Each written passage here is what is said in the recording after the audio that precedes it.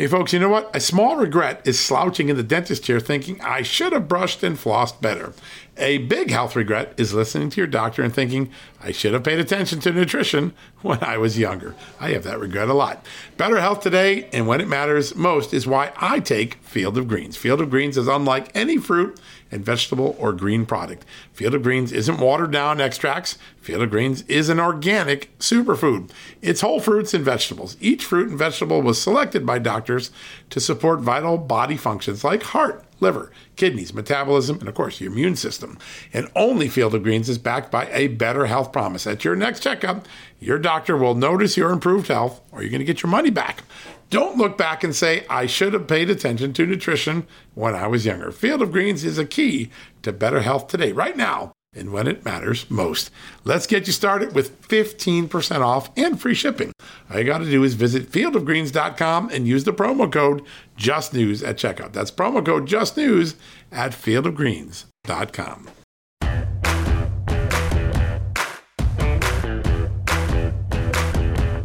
Hello, America, and welcome to the Friday edition of John Solomon Reports, a podcast from Just the News, where today we're going to spend the whole show listening to a special panel discussion I was blessed to be part of this week with Senator Ted Cruz, Jessica Anderson from Heritage Action, a very special event called Holding the Line. What does it mean?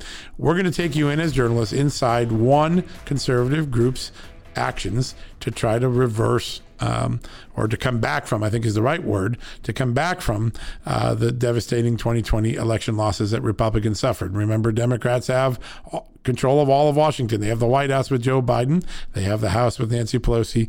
They have the Senate with Kamala Harris and Chuck Schumer.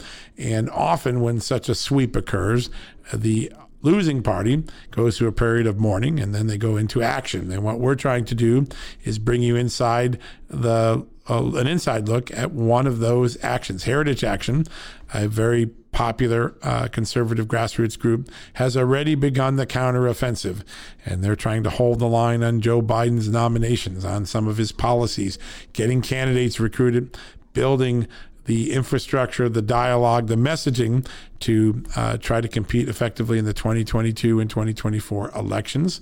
And we're going to bring you inside that with this incredible panel discussion we had earlier this week. It's called Holding the Line.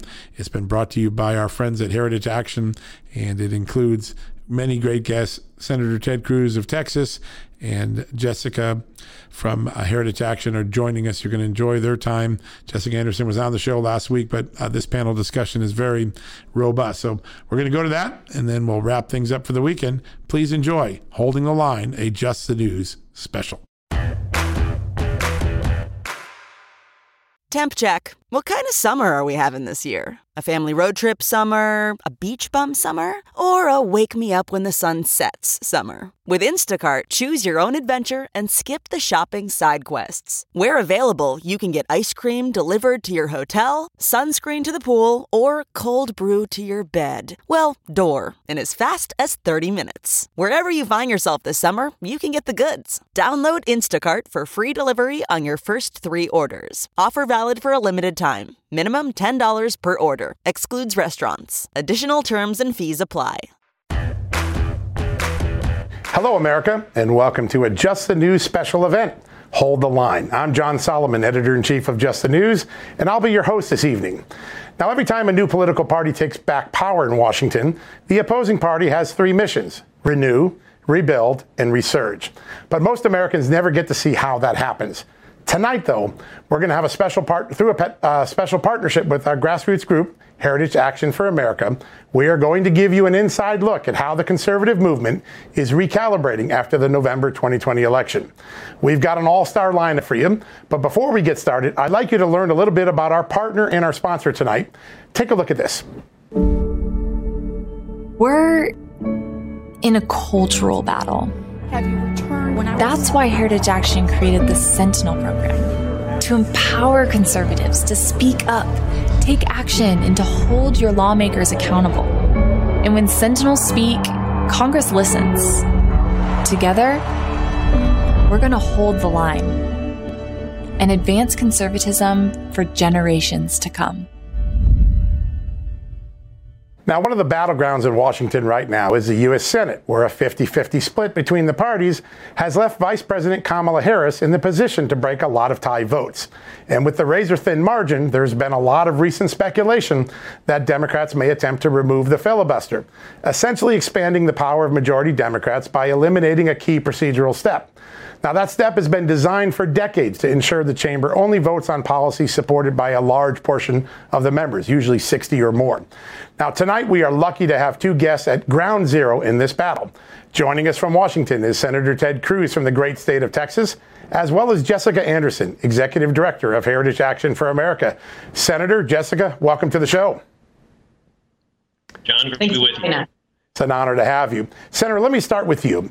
We've been hearing a lot about getting rid of the filibuster, but to do that, all Democrats would have to support such a move. We heard this week that Senators Joe Manchin and Kyrsten Sinema, two Democrats from swing states, won't support that. What do you think happens with the filibuster, and how important will it be to Republican efforts to fight Joe Biden's policies? Well, I hope that they both manage to hold the line. In order to end the filibuster, it takes all 50 Democrats acting together. Right now, Manchin and Sinema are both saying they're not willing to go along with ending the filibuster.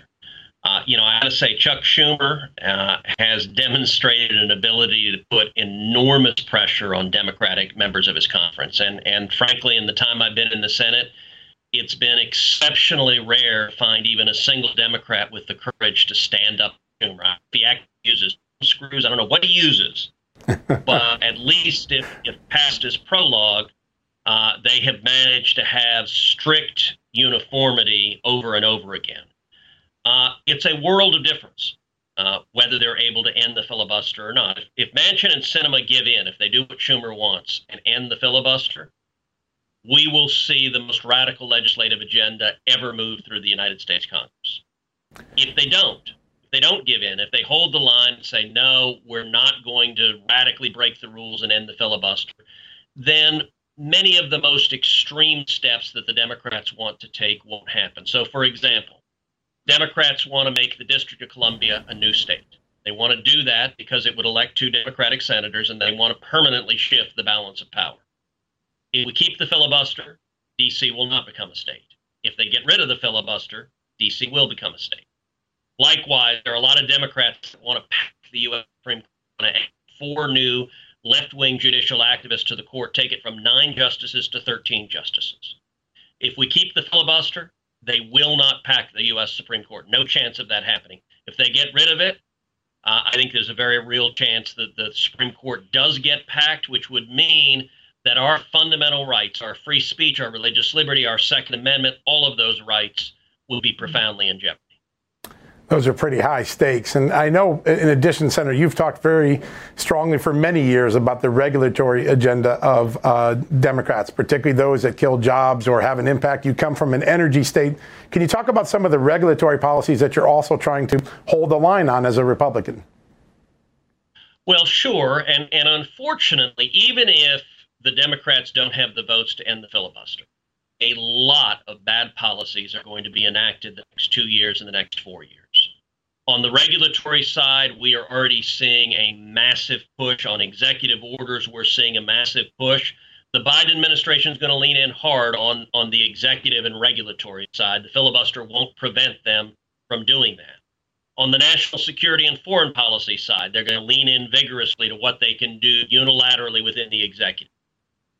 They also will be able to use what's called budget reconciliation, which is a special procedural vehicle that gets around the filibuster. So even if they end the filibuster, we are going to see a massive tax increase in the next couple of months. The Democrats are all committed to an enormous tax increase. I think it will be much, much worse than just repealing the 2017 tax cuts. They're not looking to go back to the status quo ante.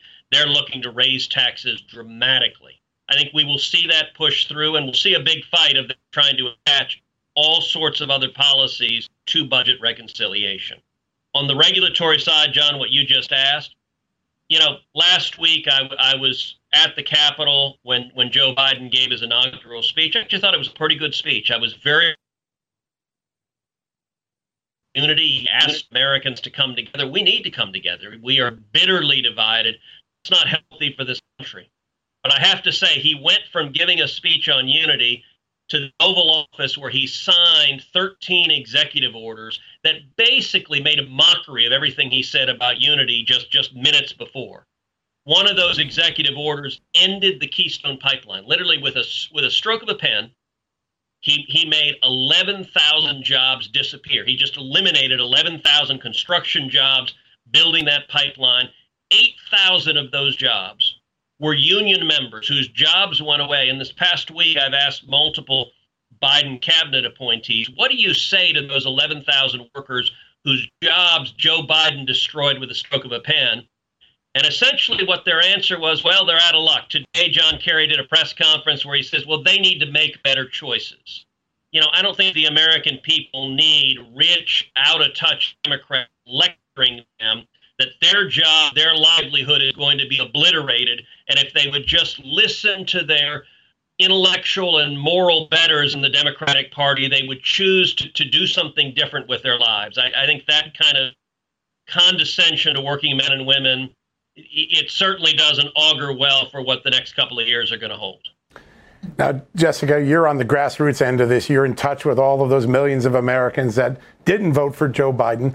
What is the key now? Obviously, whenever a party loses control, there's a moment of grieving, but then there's a time for organizing. What's going on right now behind the scenes? What is Heritage Action doing to get the troops ready for this battle?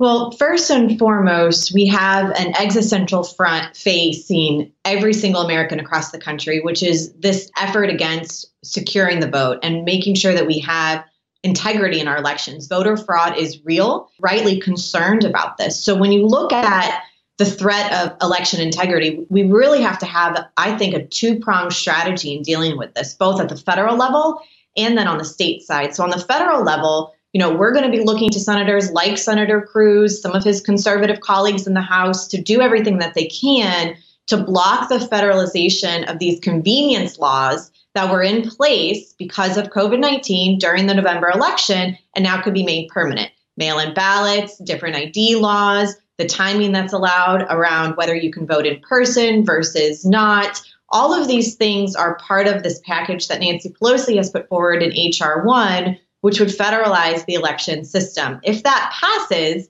and finds its way onto Biden's desk, it ultimately will put mute everything that's going on the state level. So we really need this two-pronged strategy. I think grassroots are keenly focused on this right now, blocking the federalization of our election system, blocking H.R. 1 and any effort to federalize and make these laws worse, and then beginning to go state by state to tackle some of these election laws that need to be fixed. If you look at the states that are most vulnerable for fraud, for rifles of abuse at the state level, you begin to see a pattern. You see a pattern of neglect from elected officials to take their jobs serious, to hold precincts and electors that are voting accountable. So I think there's a real opportunity for the grassroots to lead, not only to take the list of these are the best practices that should be in place for your state, not only to hold their state up against that list, but then to begin to identify the solutions. So where do we need executive orders put out by a governor? Where do we need model legislation to move through the state legislature? Where do we need to run a ballot initiative that we can then go over the heads? Maybe it's a liberal in the governor's seat and in the state legislature. So all of these efforts are really meant to block the federalization, tackle the state issues on this important issue of election integrity, which is front of mind for any grassroots American for all the right reasons right now today. Yeah, everywhere we talk to voters and readers, we hear that issue come up time and again. Now we're going to take a short break and we're going to come right back with Senator Cruz and Jessica right after these messages.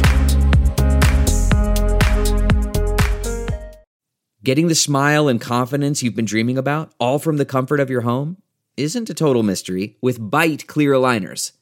Just don't be surprised if all your friends start asking, "What's your secret?" Begin by ordering your at-home impression kit today for only $14.95. Byte clear aligners are doctor-directed and delivered to your door. Treatment costs thousands less than braces, plus they offer flexible financing, accept eligible insurance, and you can pay with your HSA FSA. Get 80% off your impression kit when you use code WONDERY at Byte.com. That's BYTE.com.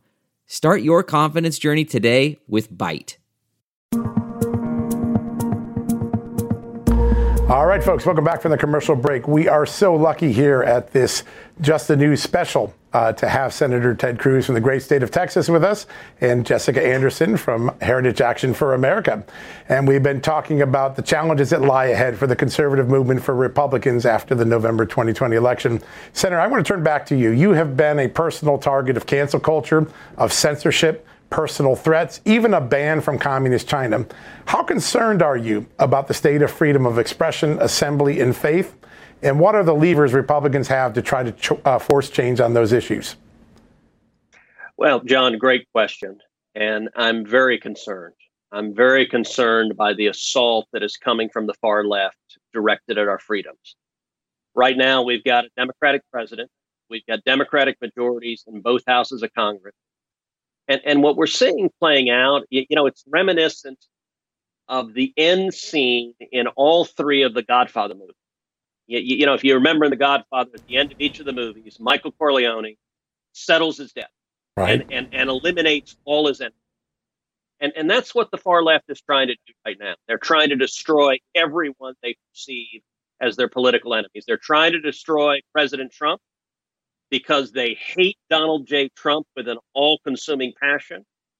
They're trying to destroy conservatives in the Senate, conservatives in Congress. But really, fundamentally, they're trying to destroy all 75 million Americans who voted for president. They're trying to, all of us, racist, bigoted, ignorant, rude, and they're trying to erase us from American culture. They're going to use every lever they have. That means they're going to use big tech. And Silicon Valley billionaires are using all of their tools to censor, to ban, to silence, to cancel voices with which they disagree. We're going to see the Democrats appointing left-wing judicial activists to the federal judiciary. And those activists will directly assault our free speech, our religious liberty, our Second Amendment. But here's the good news. Despite that assault that is coming on every front, this country remains, I believe, a center-right country. The American people believe fundamentally in common sense conservative values. We believe in low taxes, low regulation, and lots of jobs. We believe in security, securing our borders, standing with law enforcement, standing with the military, defending this nation. And we believe in the Constitution and the Bill of Rights. And, one of the things that really confirms that is the Democrats don't campaign on what they believe. Here's the basic dynamic in American elections. Conservatives win when we campaign on the principles we believe in and we're fighting. Liberals win when they obfuscate and they hide the principles they're fighting for, because whether it is socialism, whether it is open borders, whether it is defunding the police, or whether it is taking away our fundamental liberty, those are not valuable policies the American people support. So yes, we're going to have to withstand the assault for the next 2 years, the next 3 years on our fundamental liberty. I believe we'll come through this, and we'll come through this even stronger on this. Yeah, that's going to be a dynamic we're all going to be watching closely. And you mentioned Senator President Trump, and there are 70 to 80 million Americans, Jessica, that voted for him and are still energized 3 months after the election. How does the Trump movement impact the mission ahead for conservatives, and what dangers await Democrats, let's say in some of the blue-collar swing districts where Trump remains popular? Well, I think you've hit the nail on the head, John. It would be a total mistake for Republican leadership, either in the party or in Congress, to forget the reasons that so many people turned out for Trump in 2016. They were unhappy with the economy. They were concerned about the political correctness and the big grip, the early grip of cancel culture. They were frustrated with illegal immigration and illegals draining social services. And they were eager for not only an economic comeback, but a cultural one. And so these issues drove people out in 2016. They have certainly evolved over the last 4 years, but in no way have they gone away. These are still issues that we are talking about in one way or the other today.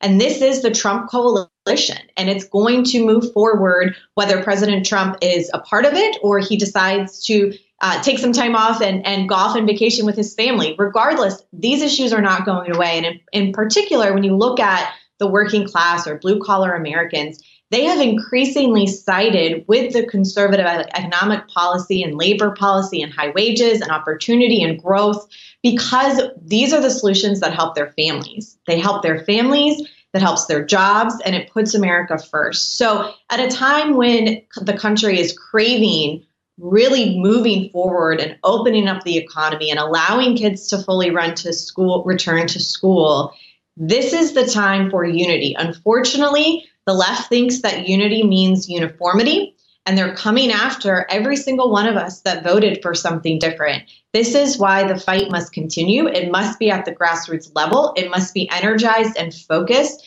not only when we look at the election integrity stuff, but when we look at the legislative issues that are at stake, things that will end up in the courts, and then certainly the angst around Biden's heavy hand with his executive orders the first week that he's been in office. So I think overall, conservatives like Senator Cruz, like Heritage Action, we want these Americans to be part of the tent, be part of the movement, and push back against this effort from the left to cancel every single one of us. Senator, I've seen you chair hearings where really important oversight was committed, whether it was on the Russia case or other important issues. In addition, the Senator has that incredible power of advising consent with all of the personas that personify Joe Biden's policies in the cabinet.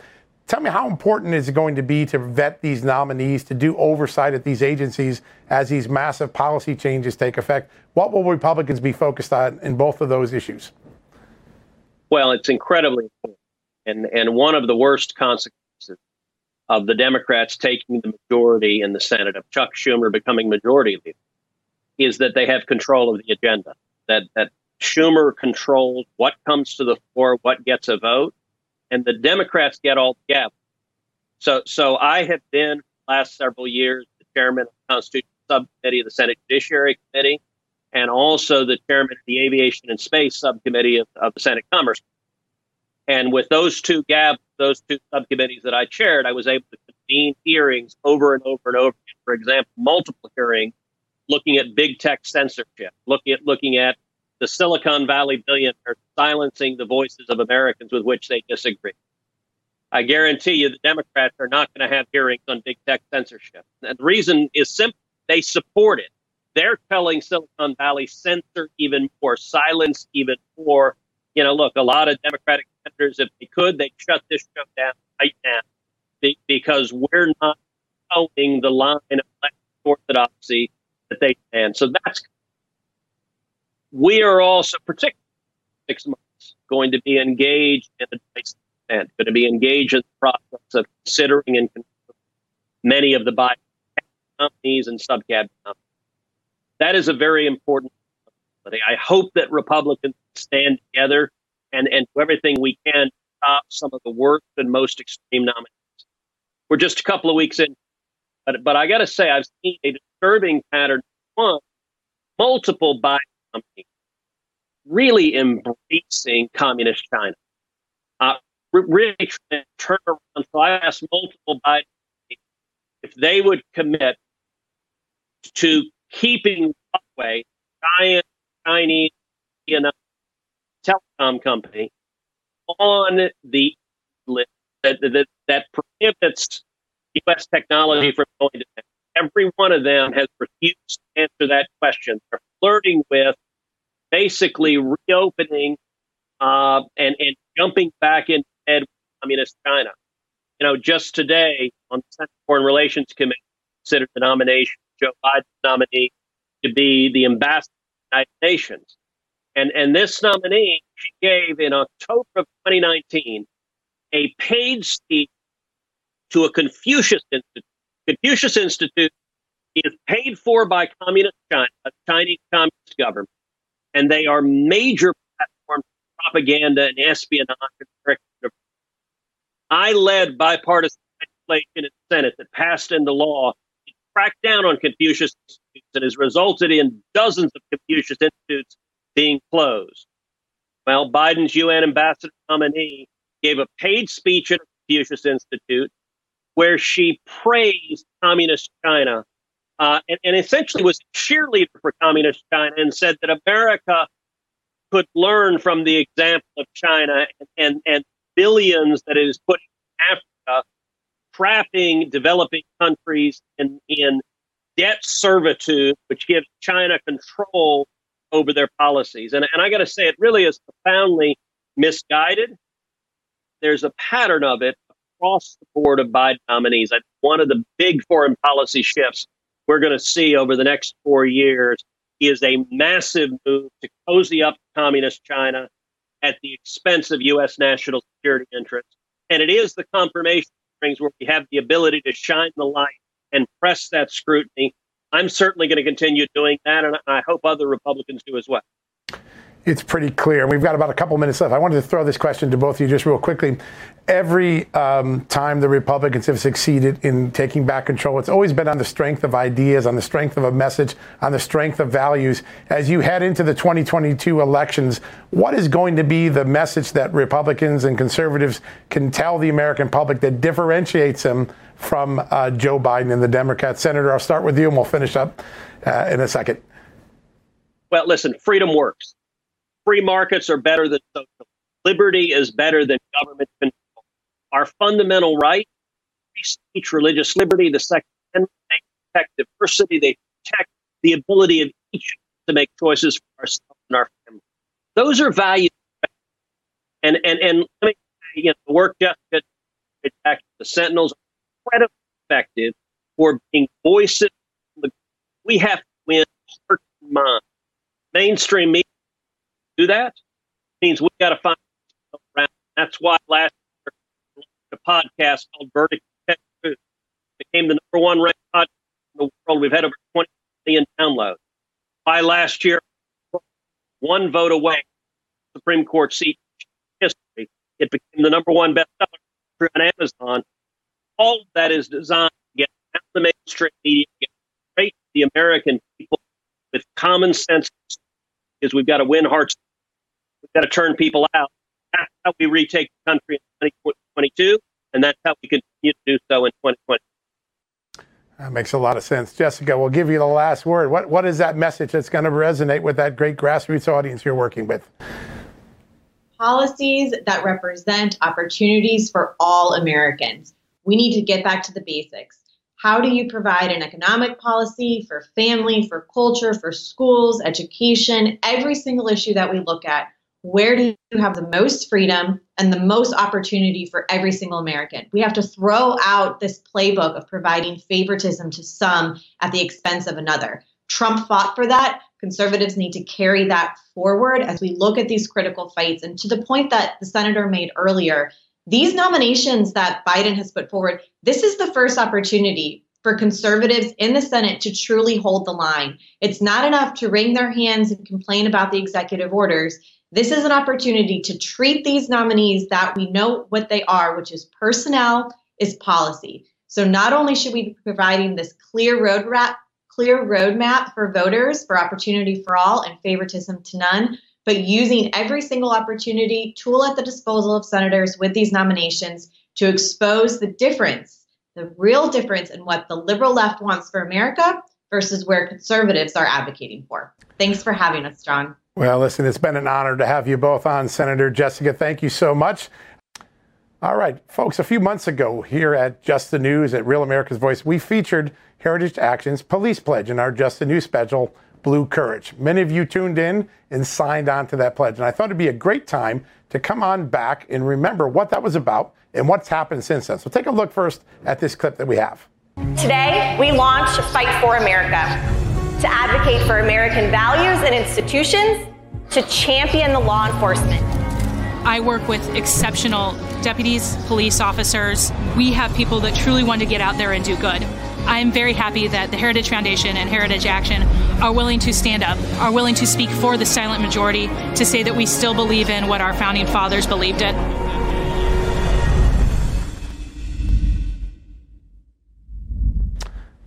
All right, I want to bring in now Garrett Best, the Vice President of Heritage Action, to give us an update on what's happened with the Heritage Action Police Pledge since that last special. Yeah, thanks, John. I appreciate you having me on. Today you're talking about hold the line, but, over the course of the summer with the unrest and everything, conservatives around the country were anxious to show support for the thin blue line that defends us day in and day out, and being on the front lines of that fight with our grassroots network, Heritage Action developed a simple and easy way for Americans everywhere to express their support for law enforcement by signing a police pledge. Fairly simple, pushback against the left's effort to defund our police departments, and it was an astounding success. I mean, not that we weren't aware that so many people felt that way, but to have almost 250,000 Americans in just a couple of weeks put their name on the line to say, yes, I stand with my police and against the left's effort to demonize and ultimately get rid of them. And so it was an astounding grassroots success. If I remember, 250,000 citizens, or nearly 250,000 citizens, 20 members of the Senate, 170 some odd members of the House. Those are some pretty big numbers. I've seen a lot of pledge drives in Washington in my 30 years as a reporter. Those are some really big numbers. Yes, it was fantastic. I mean, and that doesn't even count the hundreds of local and state officials that signed as well. That's right. Governors, but we also had state legislators. We had county mayors and county council officials, and it was just a really good opportunity for Americans, both private individuals, but also elected officials to defend our police. A lot of times these pledges are designed to be sort of a fundraising tool or sort of a shtick, so to speak. Right. This was nothing about that. This was a genuine effort to, in the midst of COVID lockdowns across the country, to make a very simple way for people, no matter where they were, to say that they stand with police. So, astounding success. Well, we're so glad you were able to bring us up to date. We like to always go back and check what happened after we've done a special like this, and we're so grateful, Garrett, for your work and for that update. Folks, we're going to come right back after this commercial break with more of Hold the Line. That's not just the sound of that first sip of Morning Joe. It's the sound of someone shopping for a car on Carvana from the comfort of home. That's a good blend. It's time to take it easy, like answering some easy questions to get pre-qualified for a car in minutes. Talk about starting the morning right. Just like customizing your terms so your car fits your budget. Visit Carvana.com or download the app to experience car shopping the way it should be. Convenient, comfortable.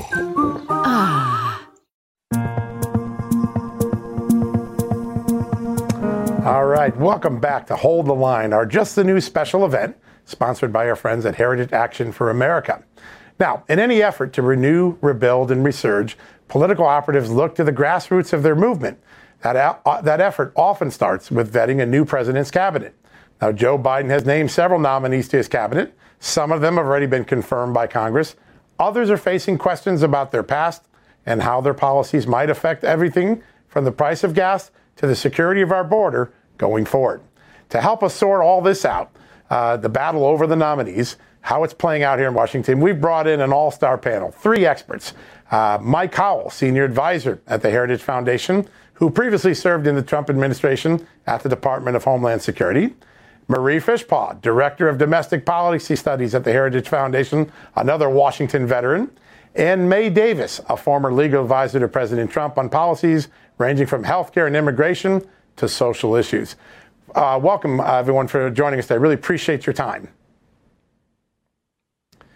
All right, Mike, let me start with you.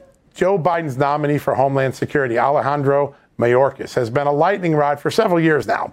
We at Just the News have reported on how the Homeland Security watchdog, the Inspector General, investigated him back in 2015 and concluded that he showed inappropriate favoritism. There's also the concern about rolling back Trump's border protections. All this is wrapped up in his confirmation process. Tell us what's been going on and what are the odds for his confirmation? Well, there's actually a lot of news on this today. Senator Cornyn announced that, they were going to essentially hold it up and invoke a filibuster on it, which means that it'll be delayed a few days. Now, it's very likely that the left and the Democrats are in lockstep and able to get to, the 51 votes with Vice President Harris being the deciding vote. But there's a lot of concerns coming from Hill Republicans. I mean, you mentioned that DOJ or DHS OIG report on his interference into EB-5 adjudications. So what this really was was political favoritism at the highest levels of the Department of Homeland Security, basically greasing the wheels and involving, Mr. Mayorkas in the adjudication of politically favorable clients.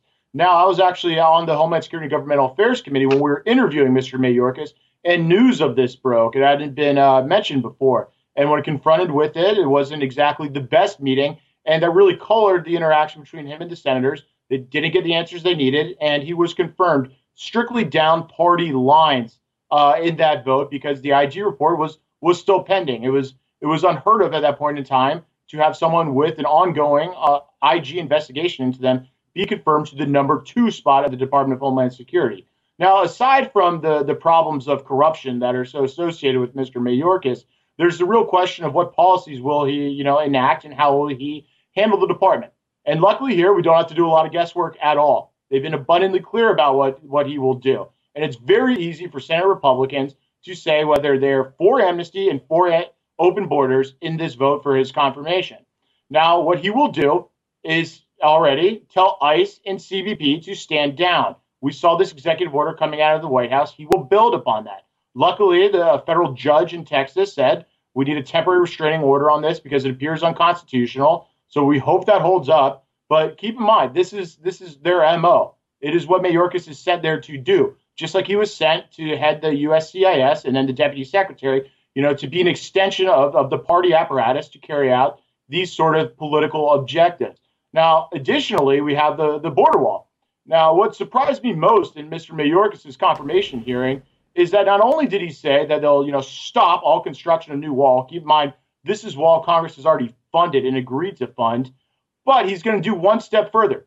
He's looking at tearing down existing wall. His only holdup is if his lawyers let him. He said so in the confirmation hearing. Now, that makes zero sense, and it's completely indicative of a nominee who seeks only to carry out, political objectives at the department. Now, keep in mind, there's tons of things that the administration has already done in this regard, whether it's opening up the border. They're going to seek to end Title 42, which is COVID protection on the border, where we can turn people around.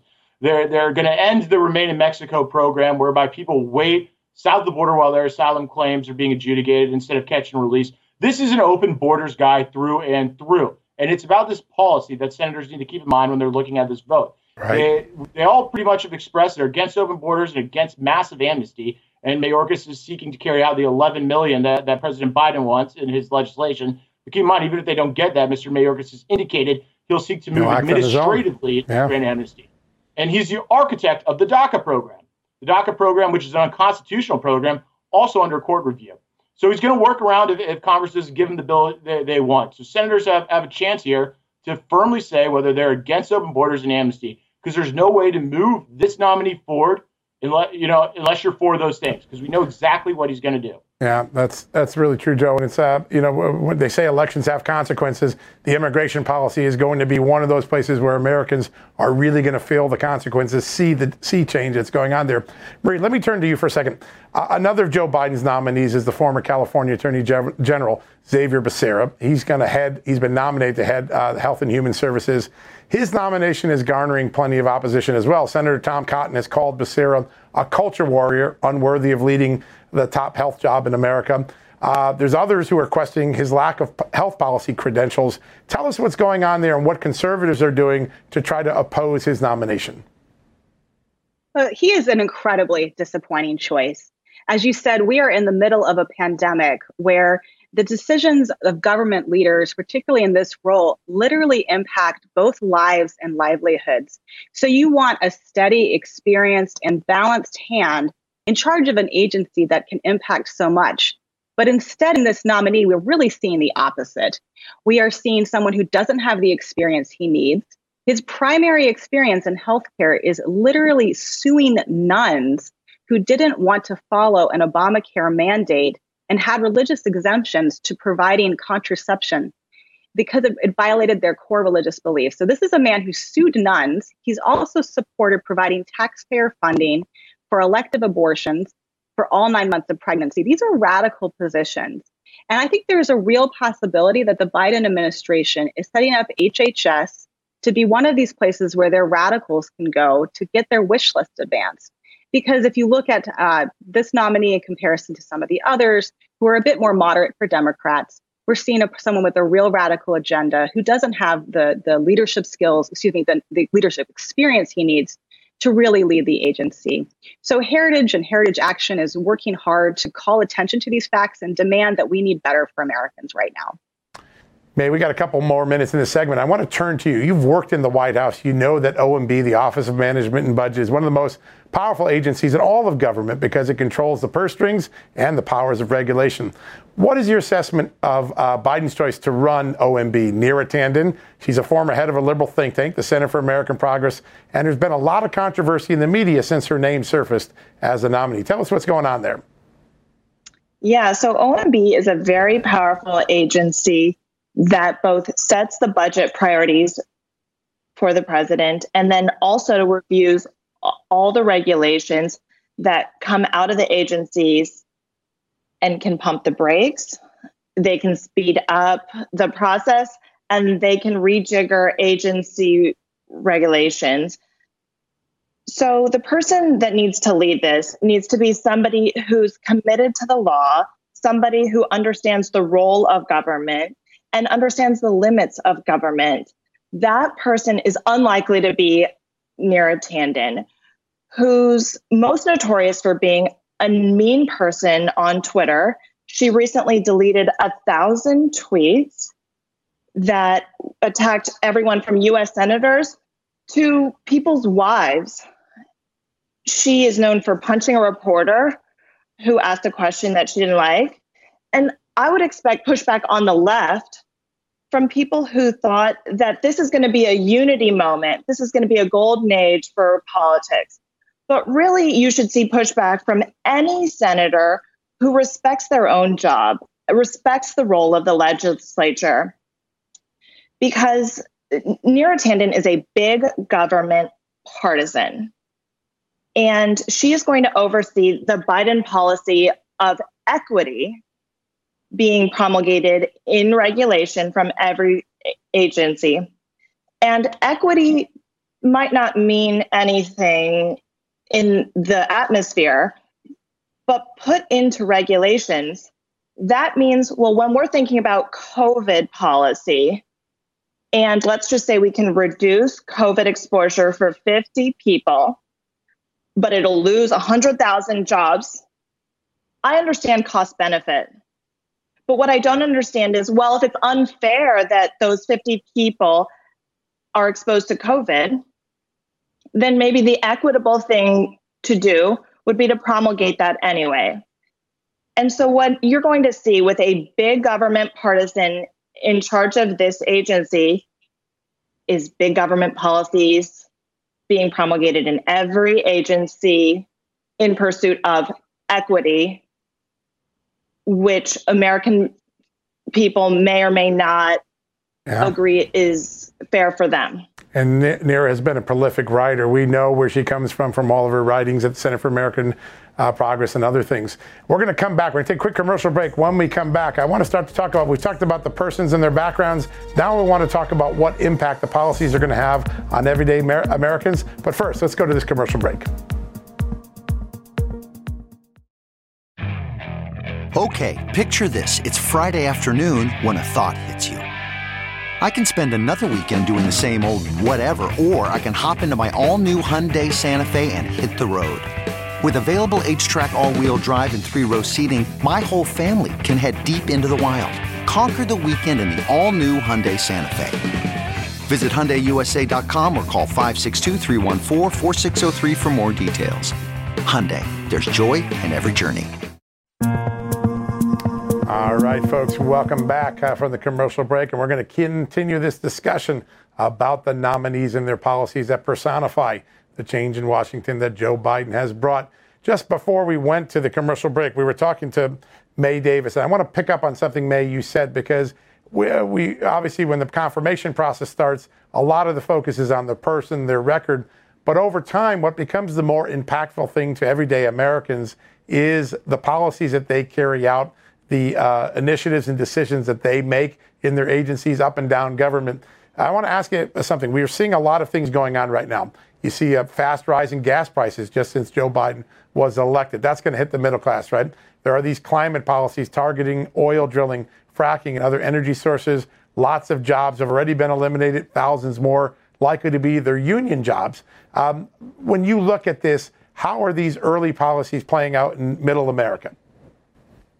Well, I think they're a slap in the face to Americans who have taken an economic crisis and looked at their budgets to cut $5 here, $100 there, and it's going to be wiped out in increased energy costs. And for what? For what? So this is about virtue signaling. The Keystone Pipeline, canceling the Keystone Pipeline just means that we're going to have to ship that same oil on railroads or buy it from Saudi Arabia. Last time I checked, solar panels were not created from thin air. They are created by countries who have forced labor policies and who have much dirtier energy than you would find in a westernized country. And finally, these energy sources are not ones we can replace. We don't all want to become California with rolling blackouts and the governor's suggestion of just keep your thermostat to 78 and you should be okay.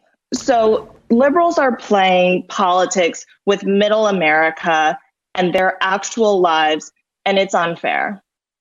You know, Marie, one of the things that we often talk about in politics is policies sometimes go over people's heads. There's alphabet soup in them, but there are real consequences. And I know a lot of people have pointed to California as sort of a test bed for a lot of the Biden policies, since many of his appointees hail from there, including the vice president herself, Kamala Harris.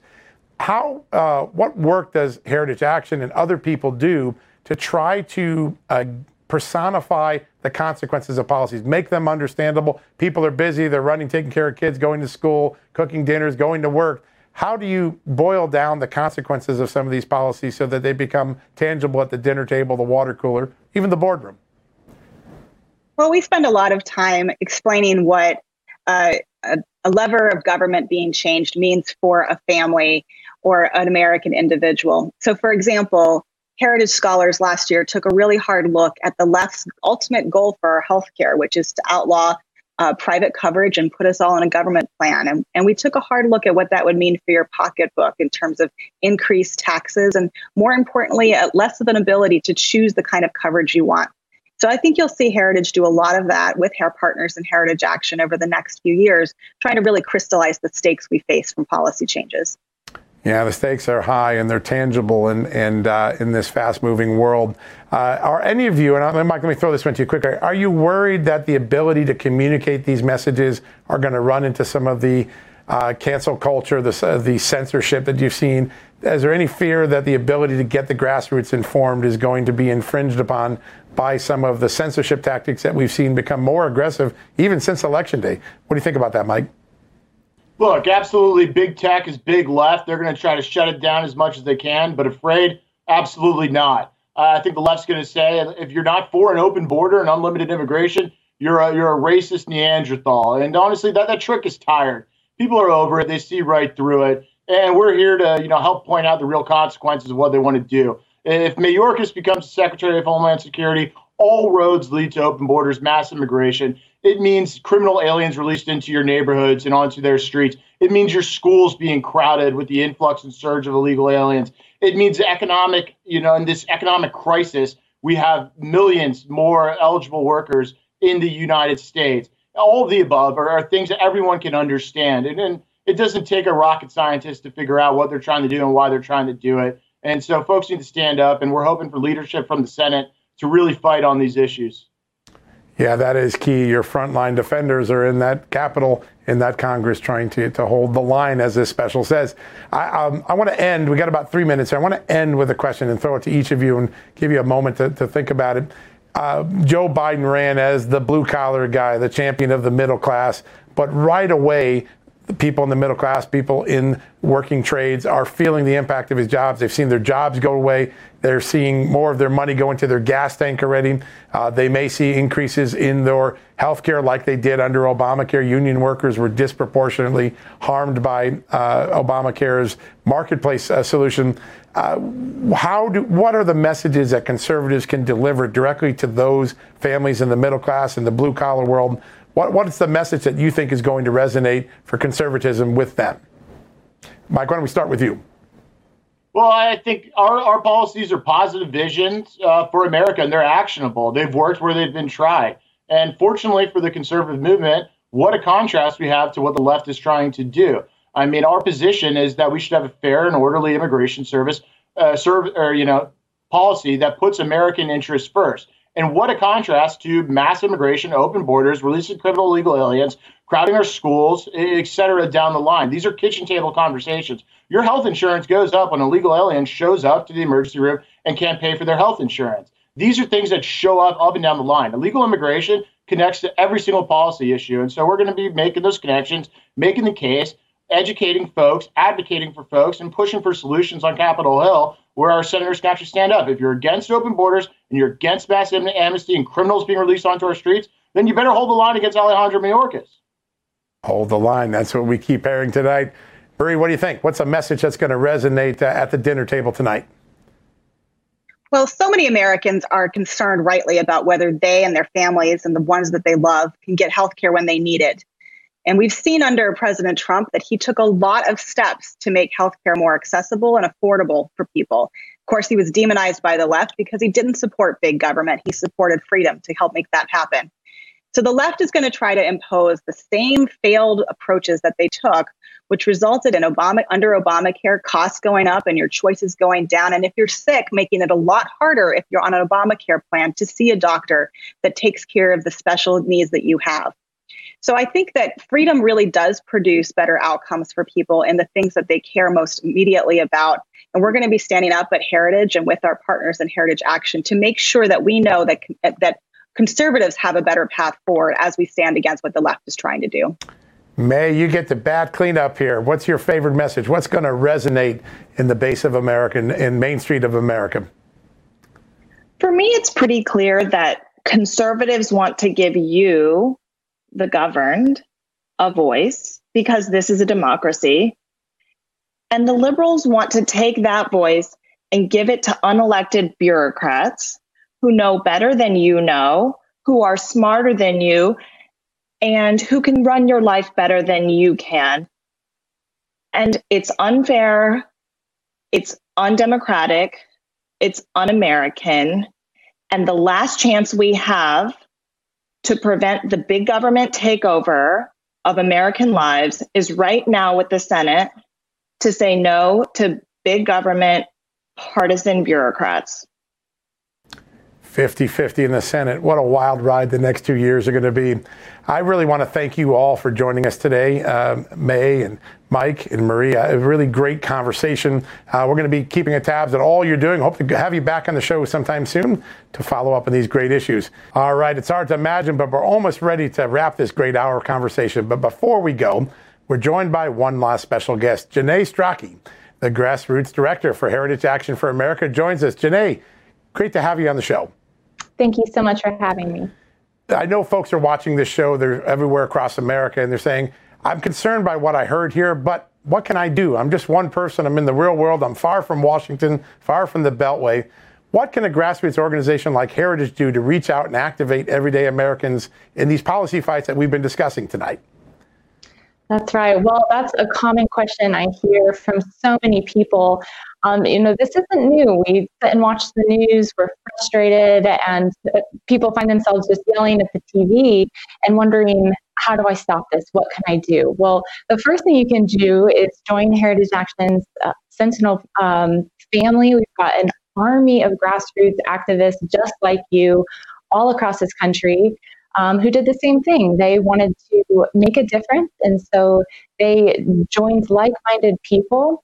One of my favorite things to tell people is that your voice is already more powerful than you think it is. Most people don't take action. They just stay at home yelling at their TV.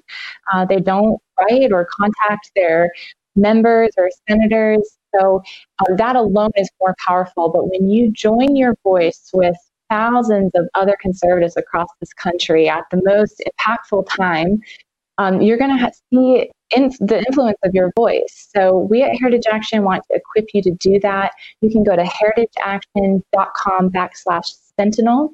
You'll be able to find out all information there. You can also text NOMS to 51776.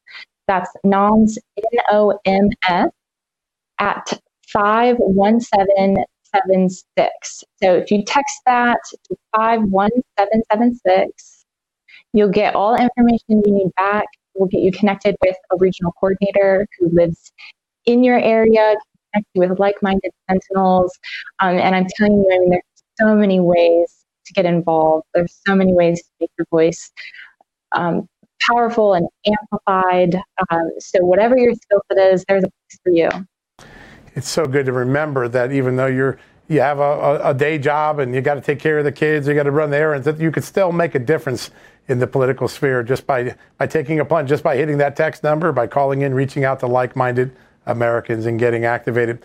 Janae, thanks for joining us tonight. That was fantastic, and we'll make sure people know how to get to that URL. All right, folks, we're going to wrap it up for the night. I want to thank you for joining us on this Just the News special. Hold the line, rebuild, renew, resurge. We hope we brought you inside a process that a lot of Americans don't get to see, how a political movement reboots after a major election loss. I've enjoyed the conversation. I want to thank Senator Cruz, Jessica Anderson, Janae, all the great guests that we had tonight. And I hope you have a great night with your family. Okay, picture this. It's Friday afternoon when a thought hits you. I can spend another weekend doing the same old whatever, or I can hop into my all-new Hyundai Santa Fe and hit the road. With available H-Track all-wheel drive and 3-row seating, my whole family can head deep into the wild. Conquer the weekend in the all-new Hyundai Santa Fe. Visit HyundaiUSA.com or call 562-314-4603 for more details. Hyundai, there's joy in every journey.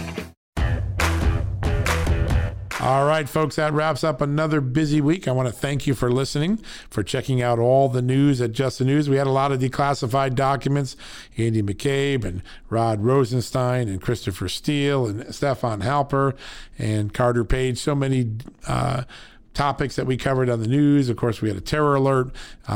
We've had new revelations in the Capitol Hill riots and so much more, including the swearing in of our senators for the impeachment trial in February. Interestingly enough, most Republicans held the line, if we can use today's panel discussion to borrow that line for a second. They held the line. It does not look like the Democrats will have enough votes to convict President Trump come the trial next month, but we got to let that play out. All that happened on our watch this week. I hope you enjoyed our two panel discussions, Newt Gingrich, Jenna Ellis, and Colonel West this week on the assault on religious liberty. And of course, today's Holding the Line panel with Senator Ted Cruz, Jessica Anderson, all the other great experts that Heritage Action helped bring in for us so that we could give you an inside look at what it's like to be on the conservative side, trying to come back from the 2020 November election losses. With that, we'll go to the weekend. I hope you have a blessed weekend. Enjoy your family and friends. And next week, we'll be back with new exciting guests, new topics, and I'm sure a few investigative reports. God bless you. God bless America. We'll see you on Monday.